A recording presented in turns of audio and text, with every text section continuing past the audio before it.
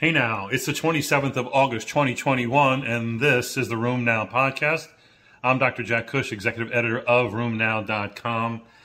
Boy, a lot of news this week, but let me start with what's weighing heavily on my mind, and that is nobody's wearing masks. It's scary. I've been recently in Texas, Florida, and New York. Nobody's wearing masks. Everyone thinks it's a good old time and COVID is over with. It's not. The surge is on, folks. We're now going into the fourth surge.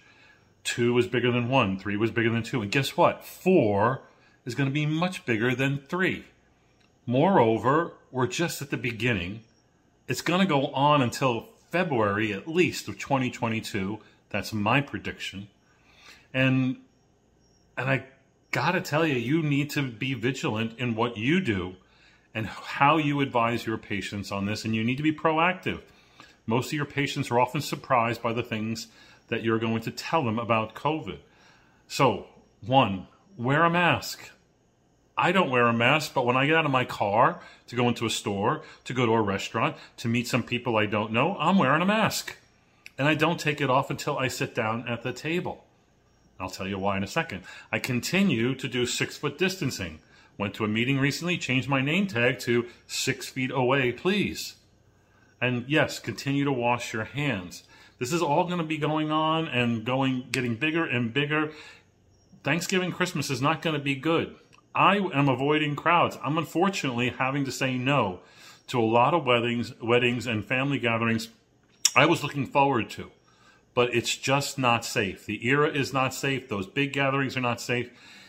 Can you travel? Can you go to restaurants? Yes. The planes are safe. The airports are not. Meaning when you're sitting in your seat, double mask, wearing glasses, not getting up and moving around, you're safe. But it is the traffic in the airport that is not safe. Meaning that when you're going through security, when you go to the food court, when you're online, that's where you have to be vigilant in your masking and your distancing. It's the same thing going into a restaurant. You're safe seated at that table across from your loved ones who you're around all the time. You've got your own little bubble going on. The only person who comes into your bubble is usually a waiter or a busboy, and they're in and out, dropping something off, and hopefully they're wearing masks as they serve you. It is going in and out of the restaurant, holding the door for people. I like to hold the door for people. I'm not holding the door for anyone anymore. Get your own door, because I don't know if you're protecting me or not by your practices. So why am I going into this stuff at the front of the podcast?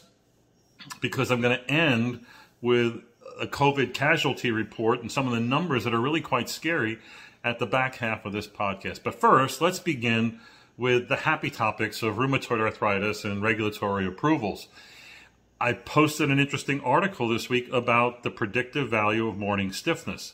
I personally think morning stiffness is a gigantic waste of time, because not everybody, 75% of my patients with fibromyalgia have morning stiffness, 30% of my osteoarthritis patients have morning stiffness, and obviously PMR, inflammatory arthritis, they don't all have morning stiffness. So again, the predictive value is actually not quite abysmal, but if you like morning stiffness, as all rheumatologists do, you'll like this data. 575 patients with suspected arthritis, meaning they just have arthralgia, were investigated with labs and also with MRIs of hands and feet. And they showed that if you had subclinical, meaning they didn't really have any pain, but they had subclinical synovitis or tenosynovitis, they had a twofold increase. If they had morning stiffness, they had a twofold increased risk of subclinical tenosynovitis or synovitis, and about a twofold increased risk of CRP. So morning stiffness was associated with those two things, maybe even more so in those who developed pre-RA later on, meaning they were actually preclinical RA. The odds actually went up in those people. So there is some predictive value, but the fact is, of these people with clinically suspect arthralgias, only 34% of people had morning stiffness of 60 minutes or more going in. So again, if you love morning stiffness, congratulations. Put that one in your happy file. Passive smoke. We all would assume passive smoke increases the odds of rheumatoid arthritis. And so this is a report from Jeff Sparks' group, nice research showing that looking at the Nurses' Health Study and their surveys about childhood exposure or adult exposure to smoke, they showed that childhood exposure to parental smoking did increase the odds of subsequent incident rheumatoid arthritis by 41%. And then it was even greater amongst those who later on went on to become smokers themselves. However, adult passive smoke exposure did not increase the risk of incident RA later on, 20 years later. And this is at odds with a French study that we reported during EULAR, where they did show that adult exposure to passive smoke did increase the odds of RA. I think you would agree that this is not surprising, but it's good to know the data is there. A few interesting tidbits on rheumatoid arthritis. Rheumatoid arthritis patients, you wouldn't expect to have cognitive impairment, and that's actually what a study showed. But I don't know if you know these numbers. This is a fairly large study of 4,062 adults, included a certain population who had rheumatoid arthritis. And actually, RA patients had the same levels of cognition as did the controls.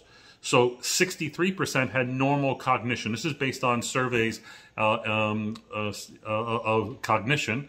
25% had cognitive impairment, and 12% had dementia. That means 37% of patients have some degree of cognitive impairment with rheumatoid arthritis. I find that high. But then again, we're not usually asking about that. It turns out when you did the same survey on non-RA patients in the population, non-RA controls in the population, they had the same numbers. Another nice study, although small numbers, 23 controls and 33 RA patients using automobile sensor-based instrumentation. They looked at the association of rheumatoid arthritis and driving skill. Not surprisingly, maybe surprisingly, that driving is kind of not safe with RA, that RA patients had poor vehicle control, poor abilities to do braking and accelerating, and steering variability varied more so in RA patients, and it was even worse in people who had active disease. So it was linked to CDAI levels. There was a few interesting and new regulatory approvals. We do know the FDA approved the first COVID vaccine, the Pfizer vaccine. I'll talk about that later. But there were 3 European Commission approvals for, first, tofacitinib for active polyarticular JIA, but also active juvenile psoriatic arthritis over the age of 2, not responding to DMARDs. They do have an oral solution for weight-based dosing as well as the tablet. The EMA also approved bimekizumab. That's the dual inhibitor of IL-17, an IL-17A and IL-17F inhibitor. The trade name of that drug is Bimzelx, B-I-M-Z-E-L-X. And of course, it's being approved here in Europe, not in the United States. It's still under consideration by the FDA. It is a dual inhibitor. It works very well. And this is for moderate to severe plaque psoriasis, not for psoriatic arthritis. Those trials are in progress. Again, it looks really good as a dual inhibitor as far as clinical efficacy. There might be a slightly higher risk of candida infections that you see with the dual inhibitor that you don't get necessarily with a single inhibitor of IL-17A. The European Commission also approved upadacitinib or Rinvoq as the first JAK inhibitor for use in atopic dermatitis in adults and adolescents. It is approved for atopic dermatitis in other countries, just not in the United States, where it is undergoing FDA review and is being held up by all the other JAK inhibitor holdups while we wait for the oral surveillance safety data to come back or recommendation to come back from the FDA. So let's get into COVID and vaccinations and scary numbers. First, the CDC MMWR came out with the recommendations of the ACIP on the use of the influenza vaccine for the next season, the 21-22 season. A lot of the things that you would expect, but there were 3 things to make note of. One, that the annual flu vaccine is recommended to all individuals over the age of 6 months unless otherwise contraindicated. 2, it is safe to give the influenza vaccine with the COVID vaccine and other non-live virus vaccines all at the same time. 3, they anticipate or strongly suggest that influenza vaccination should be completed by the end of October 2021. Why is this important? Because flu season is going to coincide and overlap with this 4th surge of COVID-19, and some of the symptomatology is confusing. The best you can do is to avoid both infections with effective vaccination. So some scary numbers. The CDC released some information about how many people have been vaccinated. 202,000 have received at least one dose of a COVID-19 vaccine, and 171 million, I said 202,000, it's 202 million have received at least one dose, and 171 million have received both doses as of last Tuesday. Eric Topol put out a nice tweet, scary tweet, saying even though everybody can get free vaccine, the numbers on infections are scary. Daily, more than 100,000 hospitalizations, 25,000 patients in the ICU, and over 1,300 daily deaths from COVID right now going on. This is as the CDC has reported over 186,000 new cases with COVID. The CDC also reported about breakthrough infections coming out of LA County. Amongst 43,000 new COVID cases, 10,000 or 25% occurred in people otherwise fully vaccinated with a COVID vaccine. 1,400 or 3.3% were partially vaccinated individuals. That's interesting. And 30,000 or 71% of those patients in LA County were unvaccinated. So the earlier numbers that 95% of the people that were being infected or hospitalized were the unvaccinated, the data from LA County says it's 71%. Another report looked at breakthrough infections as of August 9th. 74% of vaccinated people were hospitalized with COVID-19, and they were above the age of 65. About 20% of those ended up in death. So we are getting breakthrough infections, and what generally seems to be true is that most breakthrough infections, if you've been vaccinated, tend to be mild to moderate and not hospitalizable and very unlikely to lead to death, but there have been deaths. So, you know, when this all started, I was saying our patients are doing great with COVID. Our patients on our drugs are doing great with COVID. Then came some of the suggestions that lupus patients and autoimmune patients, if they had active disease, weren't going to do great. And that certain drugs, especially rituximab, steroids, maybe JAKs and abatacept, might be at higher risk. Another report from, dual report from NYU in Germany looked at the Pfizer vaccine in rheumatic patients, 82 rheumatic patients, 206 controls. They saw very good, adequate immunogenicity with all of the immune-mediated inflammatory disease that they follow, those on TNF inhibitors with greater than 90% seropositivity, but less seropositivity was seen in those that were treated with methotrexate, either alone or in combination. In NYU, it was one number, and Erlangen, Germany, is another 50 to 72%. So it either is 40 to 20, 18% less than if you're not taking methotrexate. Methotrexate impairs. So maybe holding methotrexate does seem to make sense. That would change my practices. A Brazilian national study of 319 lupus patients compared those patients to 250,000 non-lupus patients. Both groups who were hospitalized with COVID-19 infection showed that lupus was a risk factor for death from COVID-19, almost a doubling of rate, and also poor outcomes. That would be mechanical ventilation and ICU. So lupus, again, relative risk 2.2, doubled the risk of death in those Brazilian patients who had hospitalizable COVID vaccine. Now, again, that's hospitalizable patients with COVID-19. I don't think that really applies to all COVID infected individuals. You know, that group that gets into the hospital is a worse prognosis group in general. But of all the risk factors, all the other comorbidities, lupus turned out being one of the highest ones in predicting poor outcomes. Many of you ask about pregnancy. A recent study of the BNT162b2 vaccine, that's the Pfizer vaccine, was associated with almost an 80% lower risk of acquiring the SARS-CoV-2 infection. This is a study of over 15,000 pregnant women in Israel who were vaccinated. Interestingly and thankfully, there were no adverse pregnancy outcomes other than the possibility of COVID infection in those who receive the vaccine.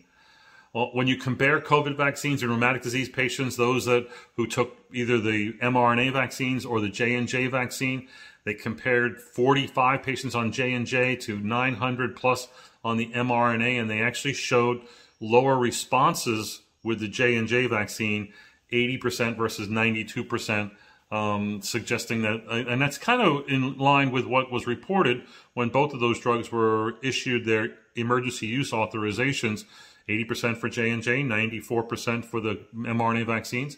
And as you would expect, this study also looked at drug effects in those rheumatic patients. And yes, rituximab, mycophenolate, and steroids significantly depressed antibody responses.